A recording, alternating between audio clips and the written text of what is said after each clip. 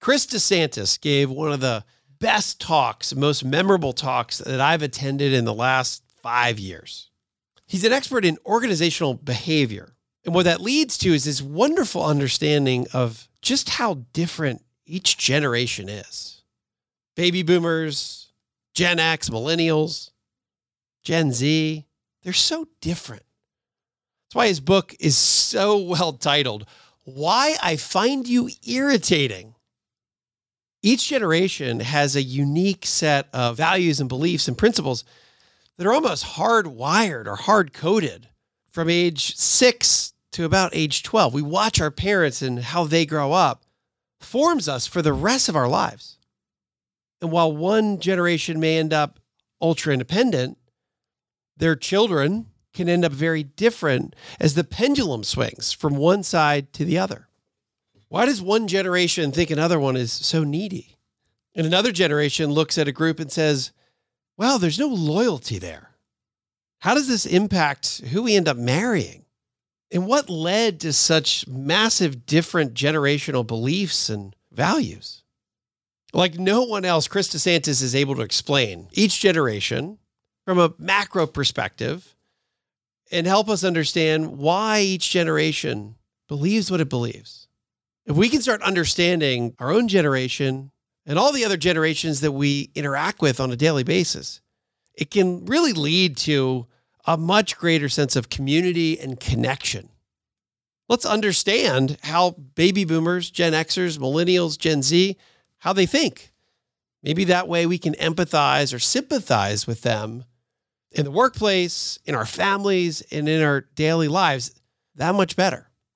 I think you'll find what Chris DeSantis, author of Why I Find You Irritating, fascinating. I'm Wes Moss. The prevailing thought in America is that you'll never have enough money, and it's almost impossible to retire early. Actually, I think the opposite is true. For more than 20 years, I've been researching, studying, and advising American families, including those who started late, on how to retire sooner and happier. So my mission with the Retire Sooner podcast is to help 1 million people retire earlier while enjoying the adventure along the way. I'd love for you to be one of them. Let's get started. Chris DeSantis, this is, again, I've been doing a lot of radio today, a lot of podcasts today, but I'm most excited about talking to you because I already know you, at least a little bit, because I've done client events over the every year for the last, let's call it here, for 15 some years. And it's hard to get, I've been the speaker a couple times and then that gets boring. And we've had a variety of different disciplines to come in. You know, some have been amazing, some have been rough. We had a elder care attorney that came in and spoke to our clients, and it was so depressing by the end. Like people were, they're hanging their heads low after and we had a client event with you where we had a ton of people. This is right before COVID, back into, I think it was 2019. We had a couple hundred people there. And you gave one of the most interesting talks about one of the most interesting subjects with demographics and generations and what the different generations think about each other, what millennials think of boomers and boomers think of Gen X. And I don't know, if it's such an amazingly interesting topic and everybody relates to it so much because your talk touched on all the different generations. So grandparents and parents and even some kids in our audience were like, oh, wait, that's me. Oh, no, wait, that's mom. That's dad. Oh, that's grandpa. So I know that you've got this great introspection, but maybe I'm just going to first, Chris, say, well, first of all, thanks for being on. Yeah. No, thanks for having me. I really appreciate it. And your book title, Why I Find, this literally made me laugh. Why I Find You Irritating. I submitted 37 titles to the publisher, and this is the one they thought really rang true, as it were. So I went with it. They were right, man. That is awesome. What was your first pick, or did you kind of let them? I had a first pick, and I was so far off base. I called it B to Z, Boomers to Zoomers, and I thought that would be a play on B to B, and then as I of course reflected on it, that appealed to sort of my sensibility, but I don't think it would have resonated with anybody. It wouldn't have drawn the eye, as it were. That's correct. Your publisher is totally correct in blocking that title. Yes. Yes, I'm grateful. Because B to Z, it's kind of, that's the thing. It's like we think like, oh, I'm in the generation of B to B and B to C, and B to Z sounds good, and boomers to Generation Z. It's like, if it has to take any more than a nanosecond for people to get it, right, they don't necessarily get it. So you guys, you picked the right one. We all get that. Why? I find you irritating. Yes. Really a study in different generations and what we think of each other. And in the business that we're in, which is helping people really have a good plan for long-term retirement and really for life and legacy. Yes. You really need to understand all the different generations. Oh, absolutely. And that's what I want to start with, is that at our event back in 19, you really resonated around describing different generations. And I'm going to read a 2-second tidbit from your website that's pretty interesting. I want to ask you about it. You're a humanist and an optimist. And it sounds like you don't believe in high potential versus low potential human beings, but rather in the right circumstances with the right support, resources, and knowledge, everyone is capable of greatness or great things. So let's start there. What is a humanist, by the way? Well, a humanist just believes in humanity above all else. And I believe in the human being as capable as they can be, or I would say be prepared to be. And I think that's crucial to this, is that it's not that a high potential person or a low potential person per se. It's about how we believe in them and what resources do we allocate to help them achieve that. Now, as my point on greatness, just to elaborate really quickly, is I don't think we can be all great at all things, but I think any of us can be great at something. And that's my hope, is how do we find the something? It's in the book as well. I call it lopsidedness in the book. So lopsidedness is saying that you're really good at something, but not so good at something else? Well, it means you need to be good enough. You see, let me go back to you, because I had mentioned this offline. 2 things I wanted to say that I would like to say to everyone. That presentation I made in 2019, I recall, yes, it was a really nice crowd, but it was made to be a nice crowd for that you did your homework. You're one of the few people that went up there and talked about generational differences from a place of homework, meaning you actually did something about it as opposed to just commenting on it. So you knew the sort of the gradients of this. You knew who this audience was and how this might impact it, and you set me up perfectly. The second piece was I was surrounded by your colleagues who were making this the easiest event possible, and they were really facilitating everyone's mood because they were all in a good mood, or they at least appeared to be. Now, having said that, going to my point about lopsidedness, I don't think all of your colleagues are the same as you. I think you bring something special to the table, and I believe they each bring something special to the table if allowed to do so. And I think the best teams are complementary to each other as opposed to competitive. And so I don't want a room full of A players per se, because now they're just competing to be who's the supreme A. I want you to be B players with an A trait. And I'd like those traits to be complementary, so we are all I will say we are all together collaborating as opposed to competing, because I think that's the future. I think the future involves teams and team sports, as it were, in terms of this, is the recognition that we can each bring something. We can't all be the quarterback. Exactly. And I love that thought. It's almost as though it's a specialization of labor has gone to a new level, which is specialization of talent within a team and an organization.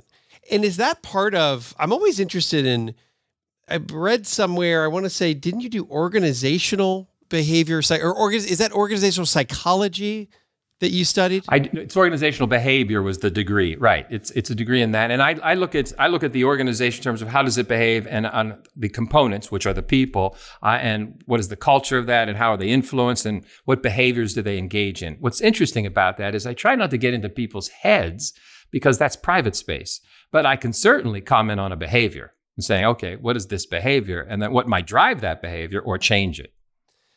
Well, let's go into understanding generations. I think we're also fascinated by it. And I've written about it, and I've talked about generations on radio, a variety of different radio shows, and I always have to go back and look it up because it's complicated, and it's not always, it feels as though there's different opinions on the different generations. I mean, one time I'll read it's from this date to this date, and then I'll read another one that's a different.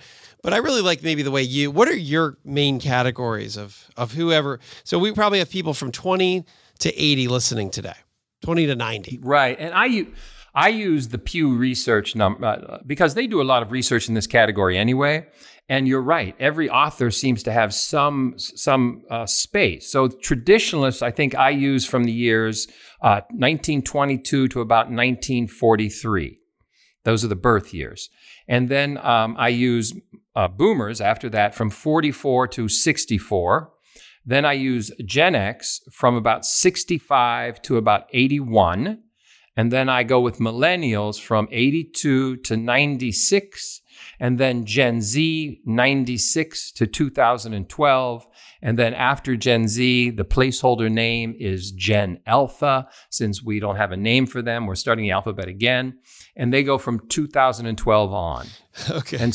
And again, these are constructs. I don't want the listener to think that if you're born within that. You are not. You are just happen to be labeled that. And that is independent of your identity. Okay, so here it is. So traditionalists is really the 20s to 1943 birth years, and you call that traditionalists. Yes. Boomers, the one that gets all the press, or most, well, right. Maybe not. I think millennials have competed for that. Boomers, 1944 to 64. Then you've got Correct. Gen X, 65 to 81. That's where I land. I like being Gen X. Nobody ever talks about it. You're the most interesting of them, right? Nobody knows you. Nobody ever talks about the Gen Xers. Millennials, everybody talks about 82 to 96. Gen Z, these are still kids, 96 to 12, and then Generation Alpha as in placeholder. Those are the children. Yeah, these are our little kids. These are our little guys. Mm-hmm. What about, there's some the traditionalists, we also call that the Great Generation? What's another name for that? Or they use that. Wasn't that from what's his name? I can't think of the newscaster who came out with the last Great Generation. Tom Brokaw. It was actually, they were referencing whoever fought in World War II. So that would have been, World War II happened in the 30s. So to be in that war, you would have been born as a traditionalist, or touch upon just before that. So the last great generation. What's interesting about the traditionalists, they had the best opportunity. I mean, after the war, they surfed through the next 30 years of plenty.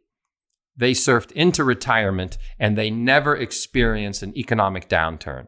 That was probably the best positioned generation of all of them, of all of the ones I've mentioned. Because the traditionalists retired then, what do you call retirement? So if you're born in 1940, you go out 60 years. So you went to, here you go. So this says, so if you're born in the early 20s, right, then at age 60, you retire in like 1980. And it's like clean sailing because the market did awesome for all the 80s, all the 90s. If you were born in 1930, you retired in 1990, and then you still had this massive stock market run. And it was a really, really plentiful, bountiful retirement if you were an investor. It's exactly But maybe let's start with this. Let's talk about the different beliefs and the values and the priorities of understanding these different generations. Sure. And obviously we think of this from a money perspective, but it doesn't have to be just about how we think about money. It can be anything. But what are the values and beliefs let's start with traditionalists, and then we'll go to boomers, and then Gen X, et cetera. Well, yes. Now, when I talk about these things, again, I should say a few things before we even talk about it, is I'm clearly generalizing. I'm really talking about the middle class and normative experiences.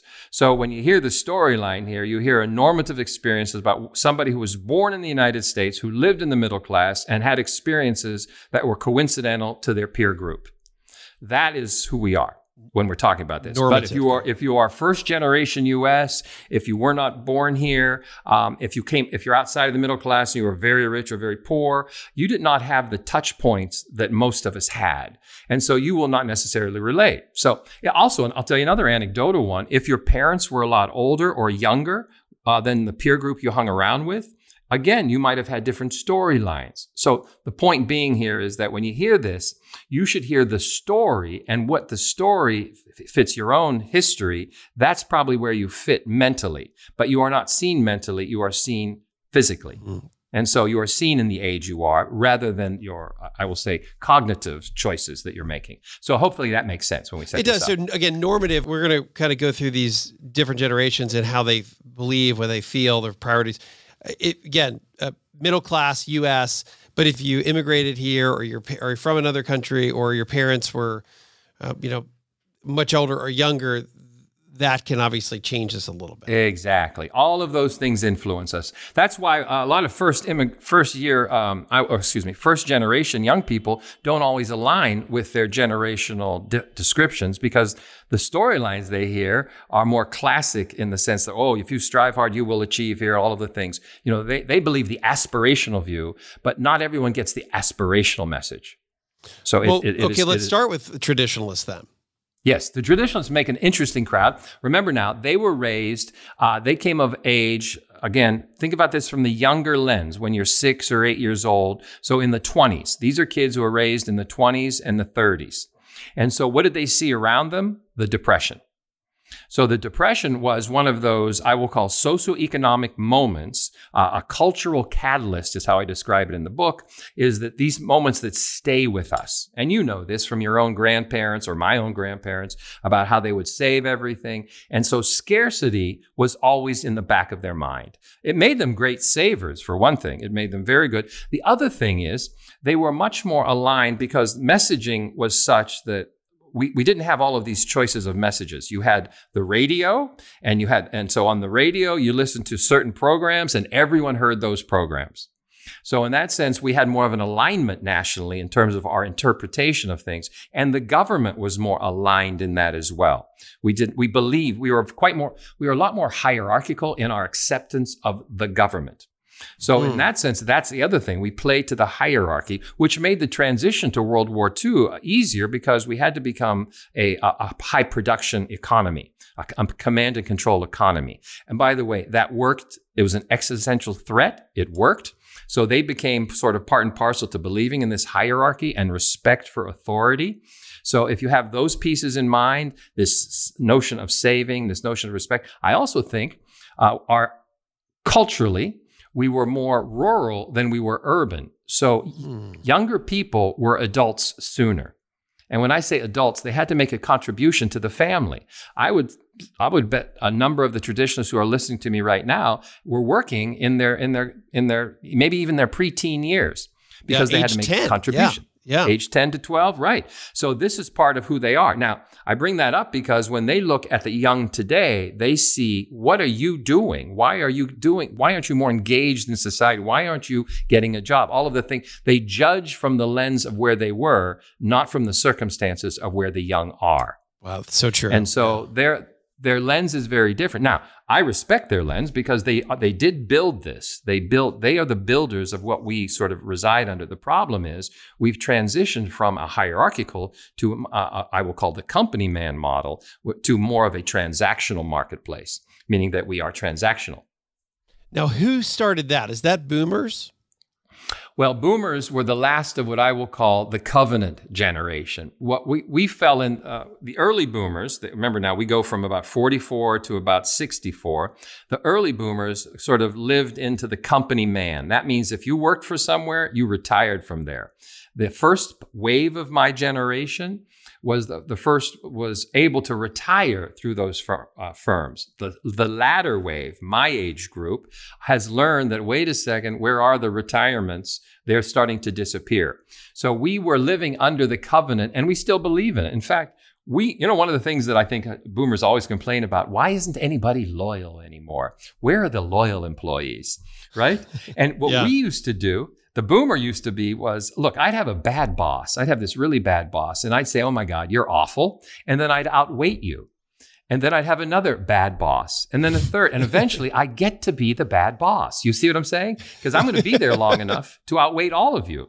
And so I will do that until I retire, as it were. Now, what happens today is when you moved away from the company model, the company man, the promise of employment, that promise no longer, you Gen Xers, you saw the promise disappear.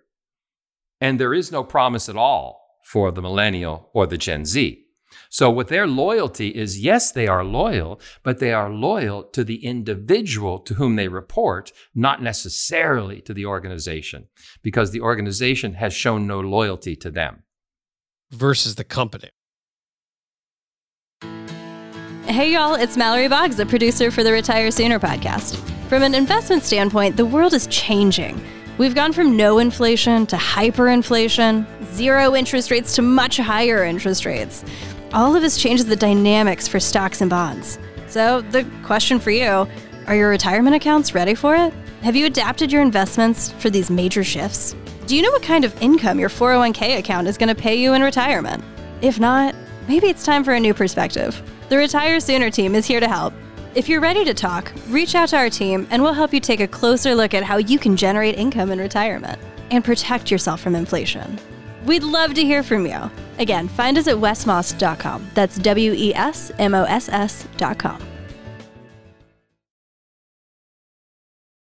All right, so let me start to recap this a little bit here. Traditionalists, culturally, I love the thought around more rural versus urban, which matters, and respect for authority. I love the thought that we were more aligned. Deferential. And we were more aligned because we didn't have 72 channels. We had 3. Right. And well, really, we had radio for a while. If we even had, we had radio. And by the way, the entire family gathered around the radio. So again, but they had the promise of employment, and to some extent, they were very loyal to staying at a company, right? And they respected authority. Yes. Boomers, maybe on the other hand, when you say the covenant, what do you mean the covenant generation? What does that mean? The covenant was the inferred promise. If I work hard for you, if I jump through every hoop that you put me through, I will have a job here. I'll give you a perfect distinction. When I was in my 20s, if they said to me, I'm going to have to move you from Chicago to New York, the only answer would have been, when do you need me there? Right. Now, if you, Wes, say that today to one of your employees and say, I'm going to move you from Atlanta to Philadelphia, they will say, let me check. Right. That will be the best answer you get. That is so true. And if you're a boomer, you will hear that as, whoa, you don't want this, do you? But what they're saying is, it's not that I don't want this. I have other people in my life I am also equally concerned about. You see, in the boomer model, the covenant was, look, I got to do this because that's what we got to do to get what we want at the end of this. And they're saying today is, I would like to do this if it works out for all concerned. Now, hold on. Is that would that be a Gen Xer or really more of a millennial that would question that? I think a Gen X is on the residual sort of this. So I think that they could go either way, because I do think there's a proportion of your crowd that is not very fond of authority and not necessarily as trusting of it, and is a little more entrepreneurial in your spirit. And I think your entrepreneurism has been, I think both millennials and Gen Z have been inculcated in that individualistic spirit more, and they all strive for some of that as well. So I think you have some of that. I think there's some of that. Remember now, a lot of you in the category of Gen X are promoted into organizations and promoted up through the organizations, not because of your pure Gen X characteristics, but because of the presence of characteristics that align with my own as a boomer. So we weed out the Gen Xers who are purely entrepreneurial. To find ones that are going to have something like some semblance of a boomer where they're loyal to the company more and a little bit less entrepreneurial. Yes. Remember now, you had no economic uptick. You're a product of scarcity. So one of the things that's really important to your generation was employability. So hold on. So again, Gen Xers here are 1965 to 1981. We fast forward age 20, you end up kind of hitting the workforce right after .com bust. Is that part of it? Well, yes, but think of it even before that. Go before then. In the awakening years, what you saw in the late, when they were in their, I will call it 8 to 10 or 6 to 10 years old, what we saw was the end of this great compression. That's when the downsizing, right-sizing, stagflation, all of those things happen, and these companies let go. By the way, the covenants ended. These companies that had guaranteed jobs for life started to say, well, we'll just get rid of this layer. We'll get rid of this layer. I'll place this. And so these dads were coming home, and they were typically dads saying, look, I gave them everything and this is what you get. So the message started to be, whoa, wait, I don't know. I'm not sure I can trust there. And then on top of that, you have a gift. You knew technology in a way that boomers who paid for it didn't know. And so you started the dot-com boom saying, okay, I can be a little bit more my own boss. So there were a lot of factors that I think fed your independence or the desire to be more independent. Again, so really you go back to when we're kids, what we see is how we were formed. It's the kids, yes. And you're saying if you're born in 1970, companies at that point, we had high inflation, we had low growth, it was stagflation. Companies kind of let go of that, you can stay here for life. That's when companies became less loyal for life. And we Gen Xers grew up with that. And there was less of a trust that, I'm just going to go to a company and stay forever. Exactly right. Made them maybe more entrepreneurial, maybe a little bit, like maybe I need to do my own thing. More independent. Well, keep that in mind, too, that what you were called, you Gen Xers, Wes, you were the latchkey kids. And so a lot of your parents were either divorced, because divorce really popped up, were divorced. And so you were either single parents or two working parents. And so a lot of the times you were on your own. You're the most independent of any generation. You're the last kids in America, quite frankly, that have a private life. We didn't know. And by the way, you would never share your life with me. If I came home, I say, what did you do? You'd tell me nothing. Where'd you go? Nowhere. Who'd you see? Nobody. You're talking about, that's the Gen Xer, is just more private. That's the Gen Xer.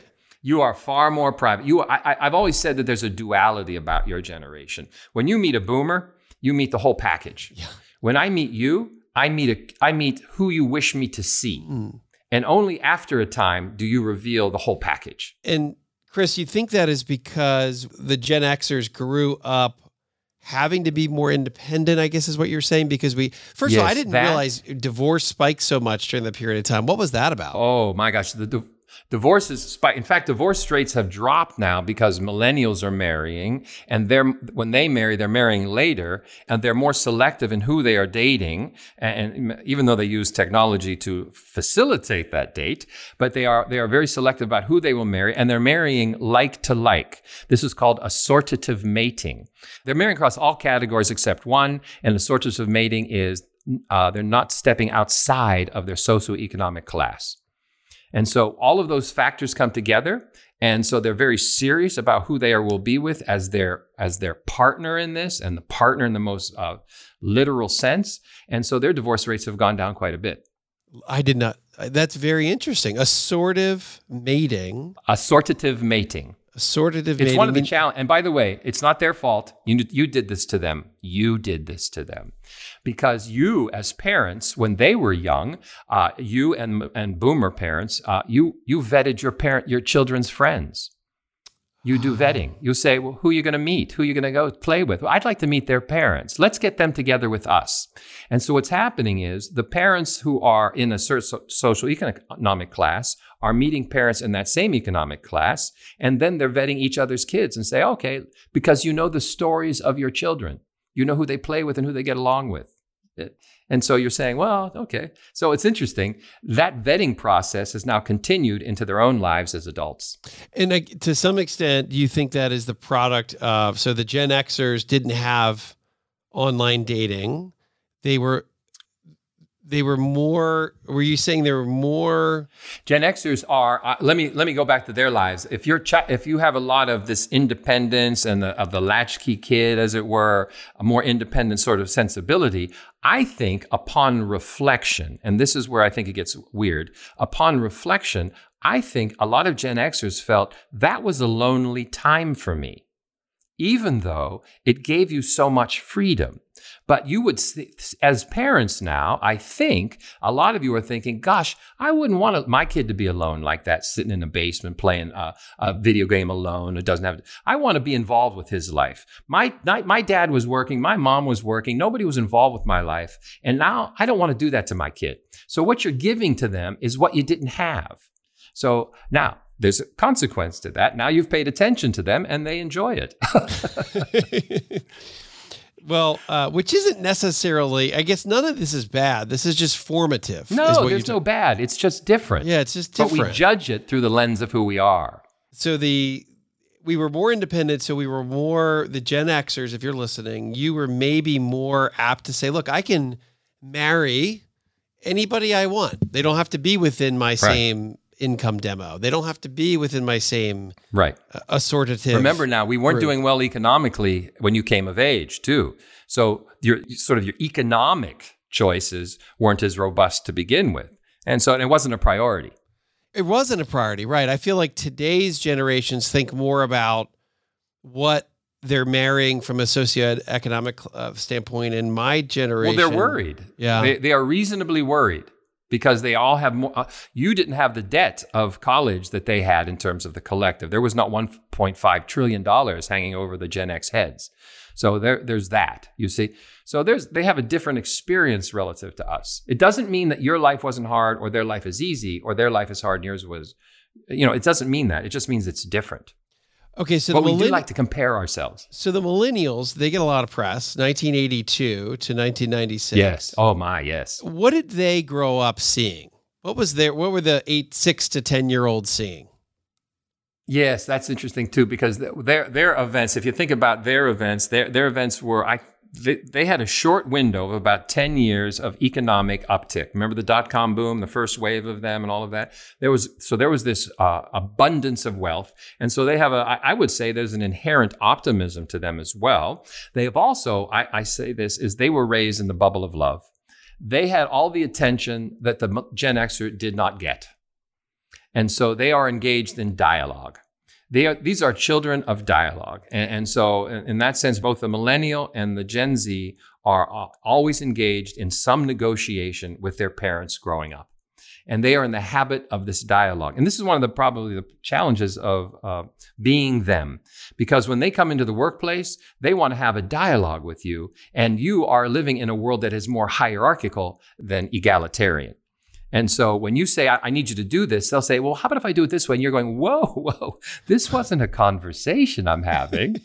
But they assume it is because that's their first assumption. So we slap them down for not knowing the rules. So the Gen Xers were independent and they were were left more alone. So then inherently they paid more attention to their younger kids.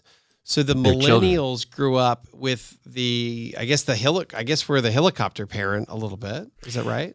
Well, if you think about it this way, boomer parents and millennial children are aligned, late boomer parents and millennial children, and then also Gen X and Gen Z, late millennials and Gen Z children. So, and you have certain overlapping behaviors. What's another interesting point is that today's parents, the parents of millennials and the parents of Gen Z, to some degree, as parents, have to conform. You see, your parents didn't conform. You have a certain pressure to supply what other parents have. If you don't have a safety seat in the back car, you're not a good parent.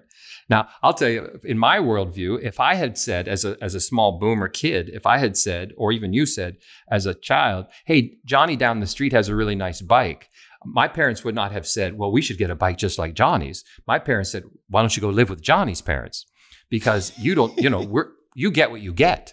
So in that sense, you are now under sort of an assumed pressure to conform. Does that make sense? Because of this whole assortment of mating and like to like, and everyone should be like everybody else.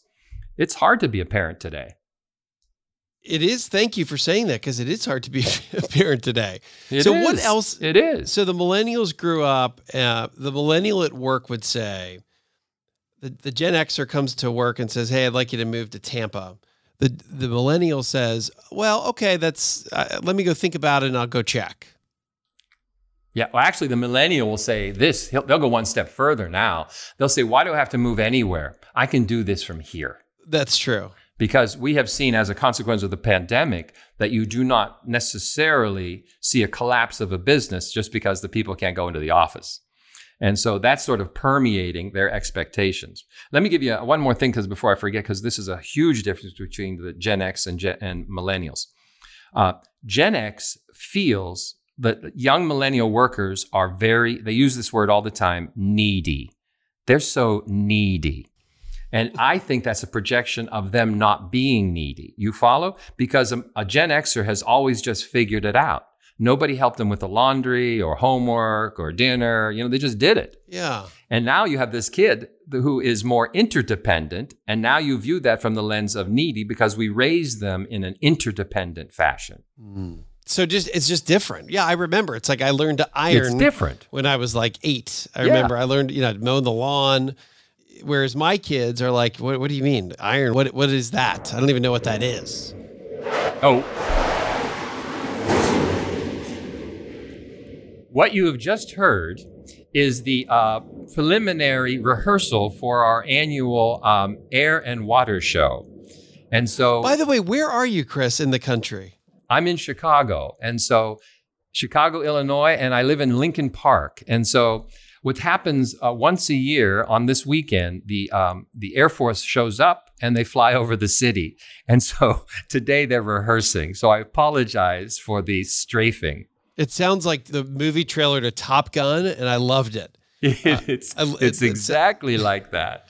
Okay, so the Gen Xers feel that the millennials are needy because that's how they interpret their interdependence, yes. And then what do the millennials think of the Gen Xers?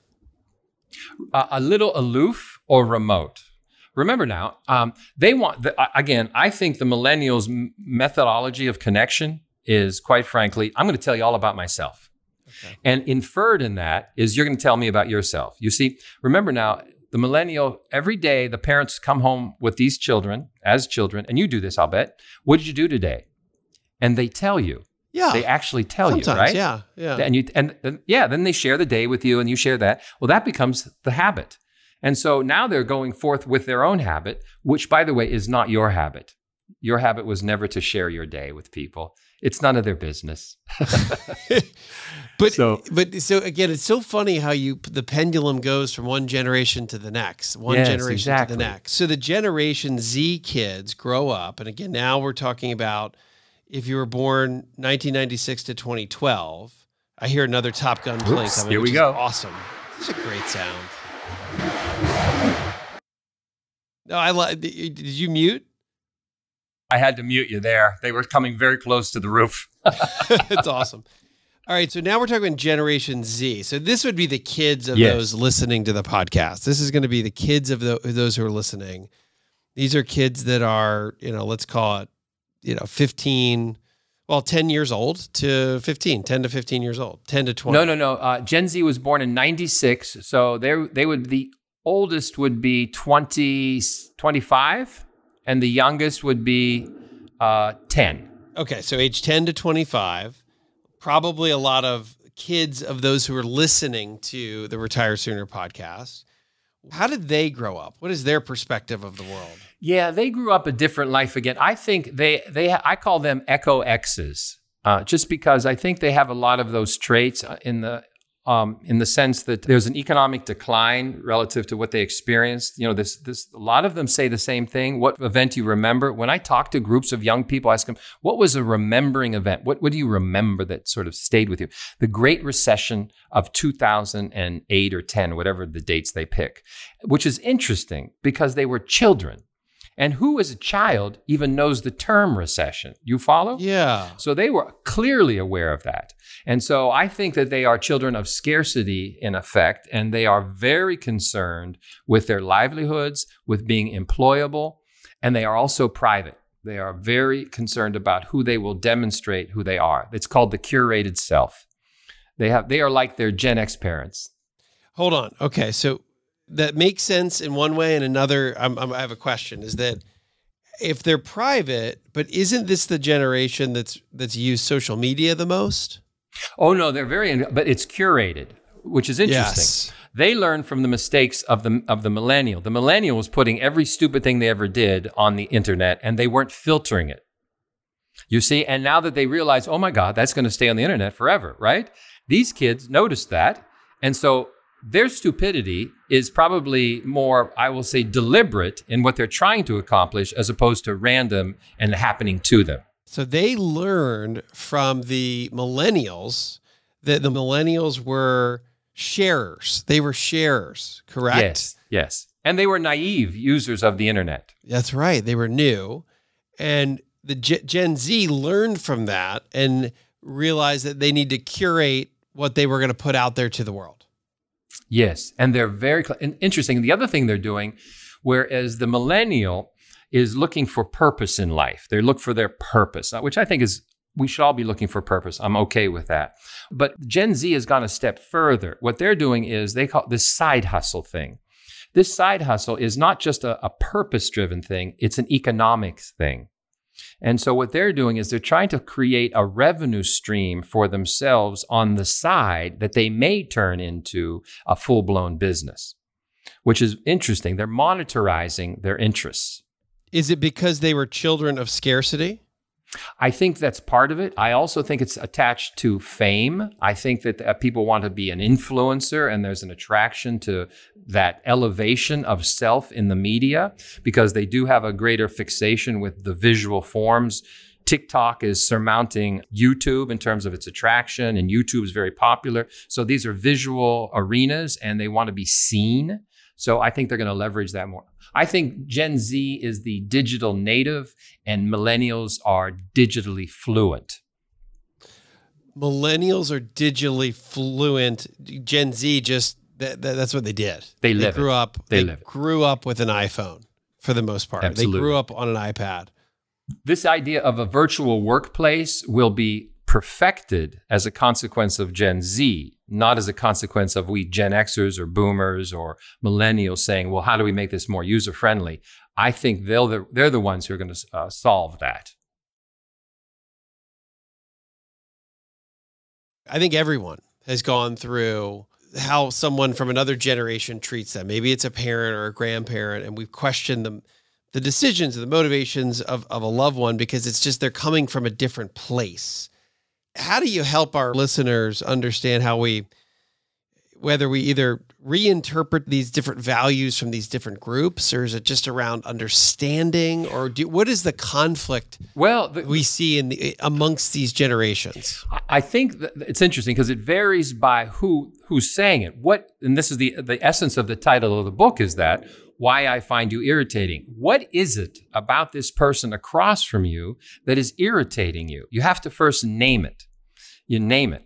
And then the next thing I always say to people is, okay, imagine this person who is doing something irritating to you is a rational human being.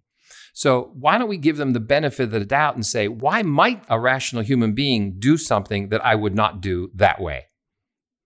And then I would go further and I'd say, what are you doing here? Help me understand that. Because I think what we do is we don't enter into dialogue to try to understand their difference. What we do is we go down the hall to somebody who always agrees with us anyway.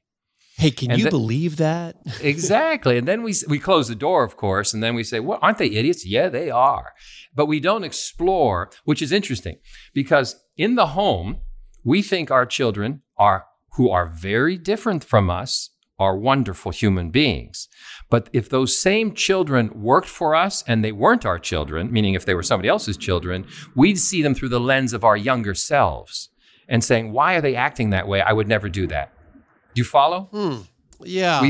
Well, tell me that again. So we interpret our children one way. Right. But then when we come to the office, we look at our work colleagues somewhat differently, or what? Yes, you don't see those people at the office as who your children are, meaning who your children. You see them as who you were at that age. And you expect them to behave as you behaved at that age in this office. But you don't expect your children to behave as you behaved when you were that age. You're giving them a totally different, more slack, more engagement. You see what I'm saying? And so we are very different. This is what's confusing to the young. It's a little incongruent. They come into the office as they are, and then we tell them when they get there, that's not how you should be. So one thing, you're right. I don't know if we do. I definitely am not great about this, but I think that the thought around it, when somebody in the workplace, to some extent, has this thought around, or you get, whether it's irritated or you say, when I was 25, this is what I would have done. You're right. I think it is interesting to try to put yourself in the generation's shoes. Do we talk to them slightly differently? That's interesting to me. How would we approach that?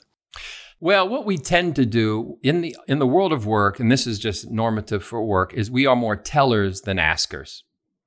So we tend to tell more. And here's what you got to do. Here's my advice to you. Here's what I would do in your situation. You see, we tell.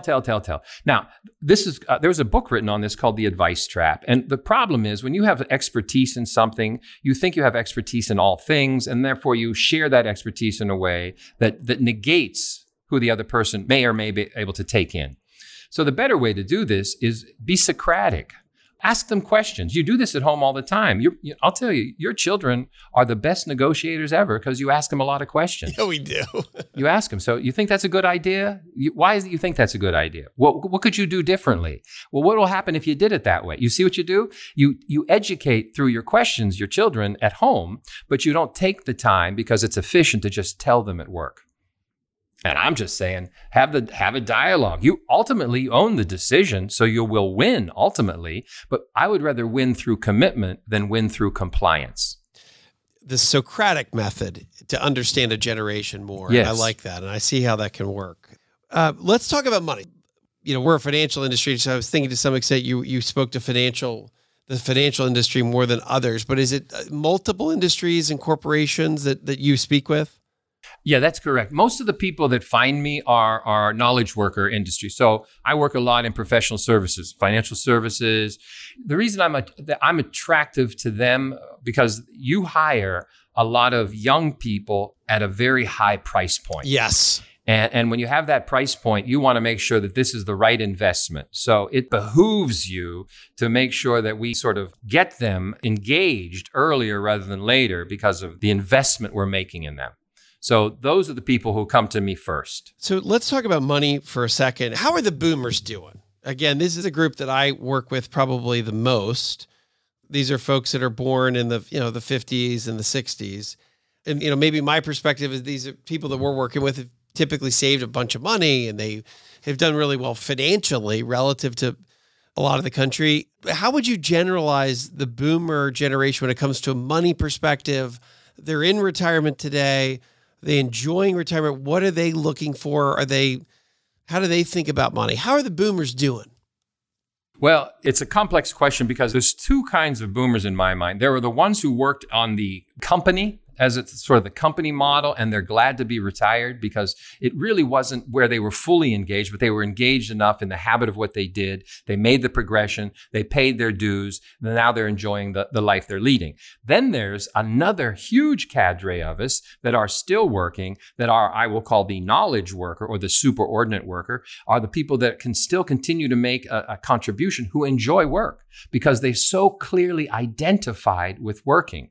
In fact, these are the people that have the pseudo-retirement.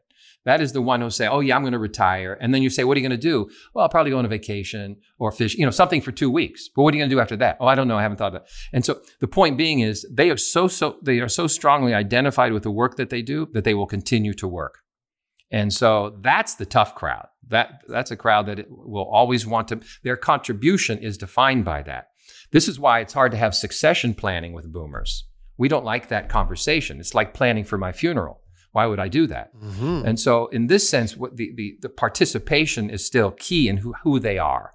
So I like us to think of ourselves as next acts, saying, okay, what skills do I have? And where else might I bring value and give something back?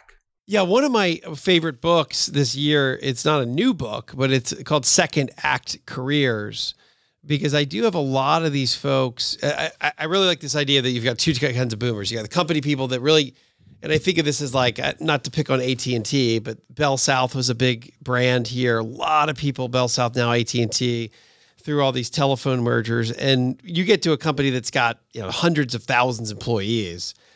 It's really hard to find purpose and meaning. Yes. For a lot of these people, but they stay, and they're like, okay, I got to get out of here. Right? Yes, exactly. And then, so you've got that part of, and they weren't necessarily fulfilled or fully engaged. And then you've got the other set of boomers that are defined by their work and they want to just keep going forever. And I guess for the folks that are in that camp, that's to some extent a second act, but maybe we encourage, and I would encourage our listeners, if you're in that first camp, and I see a lot of folks here that, right, they were grinding in Atlanta traffic an hour each way, and they stayed for 5 years longer than they really wanted to stay.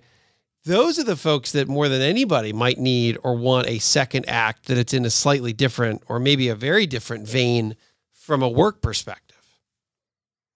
That's absolutely correct. In fact, what they undersell themselves on is they have a whole suite of skills that non-for-profits would love to have. But I think sometimes they define themselves too narrowly. They don't apply themselves across where else can I do this? Where else can I do this?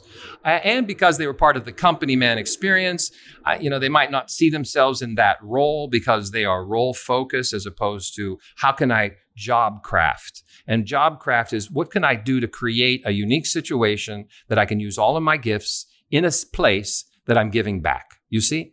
That gives them more freedom. When you are a company man, as it were, you just do what they tell you to do and not create what you want to be.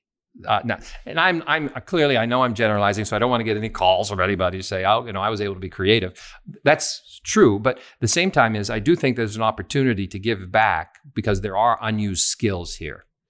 How about, and to some extent, I think about the boomers, and they really have had, really for the last 30, 40 years, the United States has had such economic prosperity. So do you look at this as a relatively wealthy group? Which group are we talking about? We're talking about boomers still.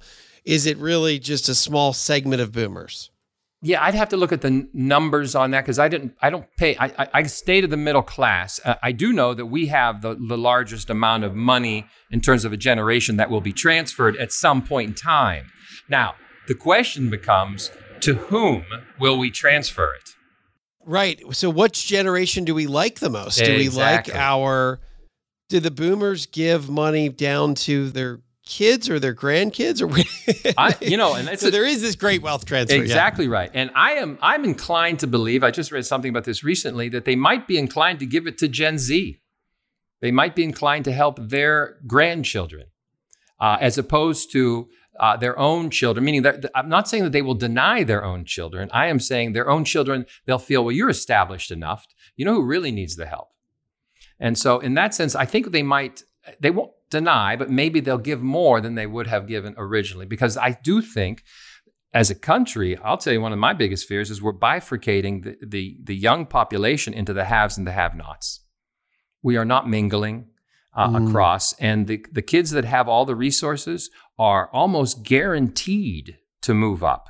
The kids that don't are almost guaranteed at the bottom rung to stay at the bottom. It's much harder to move up. Well, this is, I guess, this is the financial challenge that Gen Z faces. Yes. Is what you're saying, where you've got some that are really kind of, you're saying it's bifurcated. You've got one group that is guaranteed to do well, and then another group, which is probably a pretty large group, yes, or that's going to struggle. Yes, exactly right.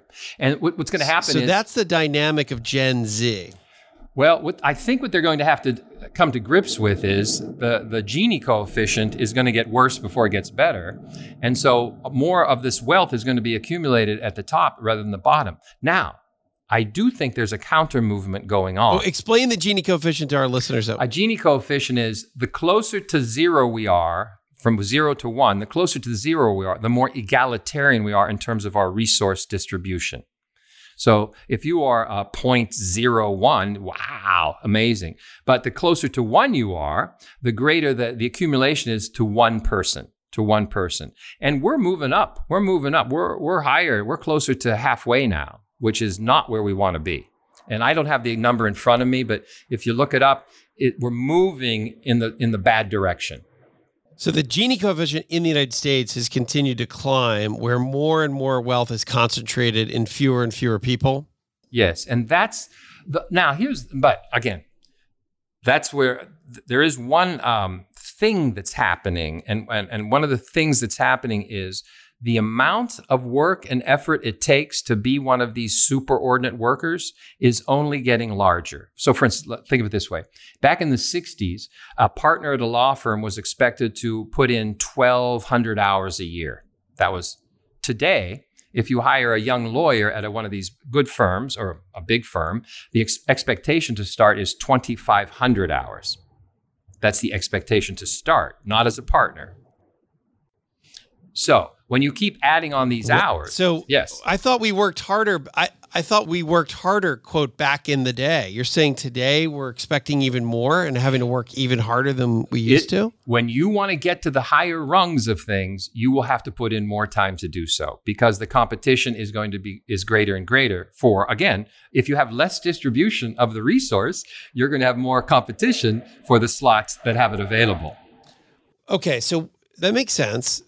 What about Generation Alpha? What do you think? What's in store for them? You know what? I don't know what the answer. I'll tell you what's frightening for me in this generation is because of the preponderance of school violence and the ways we're going about trying to solve it by having police in the schools, teachers, the suggestion armed with guns, recently having bulletproof backpacks. When you have all of these sort of suggestions around security and you're a small child, what you've done is you've put the child under the illusion that a police state, because that's what the school becomes, seems to be a safe place to be. And I'm not sure if that's the message we want to send.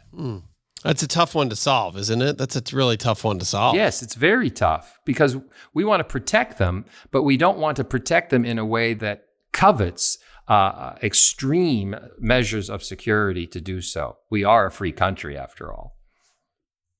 That's a tough. I'm not the king of answers on that. I think it's a good answer. It is because it does come back to your overarching point here is that our beliefs, our values are formed in those early years. What we see as little kids. Yes. Wow, this happened to mom and dad, or this is mom and dad are struggling, or mom and dad are doing really well with the economy. It's interesting. I'd like us to reinstitute civics classes and things that honor the nation and honor the people in the nation that bring us across civility classes, things that remind us that we are necessary to each other. We didn't go there, but I guess my question to you is, the populism has risen around the world. It's not just the United States. It's in Europe. It's in multiple countries across the globe. Why is it? Why are we more divided today, Chris, than ever? Well, again, I could explain this in at least one term is when money is such that we are able to accumulate more and more, and there is no mechanism that redistributes that money, then in fact, everyone is going to play to the game of accumulating more and more. So the Great Compression was a consequence of compressing everybody to the middle. And that meant that you taxed at the higher rate at the high end that redistributed to the middle, and then you paid people wages and such that allowed them to arise to the middle. The key of success in any society is the greatest number of people in the middle is the greatest guarantee of a society that will be collaborative and cohesive. If you do not have a middle, you do not have cohesion. Hence, the Gini coefficient going to 1, that's when you're going to continue to get populism. It's exactly right. And you will have that because the top 1% in this nation probably has as much wealth accumulated as the bottom 50% of the nation. Yeah. So that's a problem. That's part of it. That's part of it. For the bottom 50%, not for the top 1%. Yeah, it's not a problem for the top 1%. Well, so we go back as we wrap, just your book. When did you figure out to write this? Have you been working on it for many years? Just give us an overview of why we want to own the book, which has the greatest title I've heard in a long time. Why I Find You Irritating. Sounds like something that you'd be like an episode of Curb Your Enthusiasm. Yeah, it does have that feel to it. And by the way, I'm a lot funnier in person. Let me just say that on an interview, but the book has some humor embedded in it. But the whole point of this was about 18 years ago, I noticed behavioral differences in young people coming into the workplace because I ran these schools for new consultants often. And so I started doing homework. This book is the compilation of I've read about 60 of these books in terms of generations or parenting, societal shifts, all of those things. And I thought, well, why don't I put something together that hasn't been addressed? I tried to find the niche. And in my explanations, I go into these notions of generalizing why we do it, stereotyping dangers, all of the things around the mistakes we make about this, because I don't believe we are these little silos. I believe we have these attitudes that people pick up on and then explain and try to explain everybody falls under that particular attitude. And I try to dispel some of that. I also, in the second half of the book, I try to talk about what do you want to do? How do we do a better job of feedback, of mentoring, of teaming, and this point about lopsidedness. So I'm about embracing our differences to collective advantage and accommodating them as best we can, as opposed to trying to make them be us. I like this. I think of it really as kind of the next step in specialization. Next step of specialization, yes. Which to me is a concept that's one of the most powerful. It makes America what it is. It makes the modern economy what it is the specialization of labor. Yes. And you're a thought leader on specialization of bringing different generations together, because it's the collective that makes for a great team. It's the football team where somebody's blocking, somebody's catching, somebody's very different roles here in the United States to be able to make a world-class team. That's hard to do. And it's the key to success for businesses. I'm in complete agreement with what you're saying about all of this, because that's the key. And again, the world is complex, and there's no great man model anymore. The great man was available when we knew less, and somebody had to sort of, I will call it, there'll be the great coordinator model. That'll probably be the model of the future. In fact, there are jobs we haven't even invented yet. This is what's great about being Gen Z. Probably 60% of the jobs they have aren't even in existence. That concept of there's no longer a great man, but the evolution of that is a great coordinator. And that is, I think that is so true. And I think that's what also about, that's why leadership is so important to learn. I always thought of leadership in business as you either have it or you don't. And I've learned, I think, over the last decade that it is very much something you get better at, because it really is. It is about being a great coordinator, is, in my opinion, is being a great leader, is understanding all the pieces of the puzzle. How do we get people to collectively make an amazing team? And there's so much to that. It's actually a very fun part of business. Probably it's one of the most fun things about business is to be able to do that. So, and I think you're helping us do that.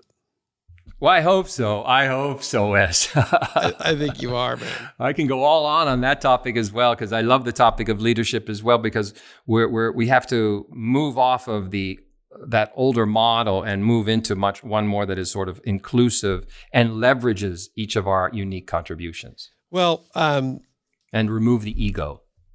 Well, and which I think the modern day workplace does that to some extent, but it's not every business and not every industry is doing that. Yeah, I think one of the challenges with this is that we still adhere to the great man. First of all, one of the reasons we adhere to it is because we pay them so much. Remember in the 70s, the difference between the top and the top and the bottom of a workplace in GM was about 16. That means the top management was making 16 to 19 times as much as the bottom. Today, it goes over 220 times. So when you have somebody who's making that much money, a differential, you then also have to have the excuse that they're doing so much more, so they must be great. You see what I'm saying? What we do is when we create the entity of greatness because of the resources that we allocate to that, the assumption is these other people aren't making as much contributions, therefore they won't contribute as much or do as much. And so it's an illusion. We all bring something to the table. Now, again, this is going a little off script here, but that's a very interesting concept. It used to be 16, the CEO is making 16 times the line worker. Today, they're making 220 times. In your opinion, why is that? Well, part of it is collusion. They are colluding. Who do they put on their board? They put other CEOs who do what they do. And so who pays the pay packages? The board pays the pay packages. So, and then when you have Wall Street, of course, saying, okay, short term, well, let's give them options or something. So what you do is you create these pay packages that allow them to manipulate profits for the quarter. I hate to say manipulate because that's really a cruel thing to say, but to say incentivize. Yeah. Thank you. Incentivize. And so that enhances the way to make money as well. And the other thing is the tenure of a CEO is typically very short. They get rid of them quickly. So their window of time is maybe 5 years. So they're going to try to make as much in that window of time, and it becomes a club within a club. So we then move CEOs around. And so you have all of those factors that contribute to this, and nobody's pushing back enough. Well, Chris DeSantis, you are, and it's ironically I don't find you irritating, but I love the title of your book. Why I find you irritating? That people could find on your website, of course. Where do people find you, and where do people find the book? Well, I'm at cpdesantis.com. You can do that. Actually, I have a podcast now with my friend Mary Abijay. It's a little advice, 30 minutes, and we answer any question you want. We actually take 3 questions a week. It's called Cubicle Confidential. It's a little lighthearted. Cool. Yeah, it's kind of fun. And then the book is available on Amazon or Barnes & Noble or Books A Million websites. It's out there. Well, good. Well, listen, keep up the great work for Demographics. I guess you're back speaking, right? The world's back. You're speaking. Oh, yes. Yeah, yes. We'd love to have you back at some point, too. I liked as I said, you have a way with your crowd. By the way, you have a great presence in front of people, and they like you. So that really makes it easy for me to follow. Well, good. Well, listen, thank you, my friend. Thank you. Hey y'all, this is Mallory with the Retire Sooner team. Please be sure to rate and subscribe to this podcast and share it with a friend. If you have any questions, you can find us at wesmoss.com. That's WESMOSS.com. You can also follow us on Instagram and YouTube. You'll find us under the handle Retire Sooner Podcast. And now for our show's disclosure. This podcast is provided to you as a resource for informational purposes only and is not to be viewed as investment advice or recommendations. This information is being presented without consideration of the investment objectives, risk tolerance, or financial circumstances of any specific investor and might not be suitable for all investors. It is not intended to and should not form a primary basis for any investment decision that you may make. Always consult your own legal, tax, or investment advisor before making any investment or financial planning considerations. Please refer to the full disclosure in the podcast description for any additional information.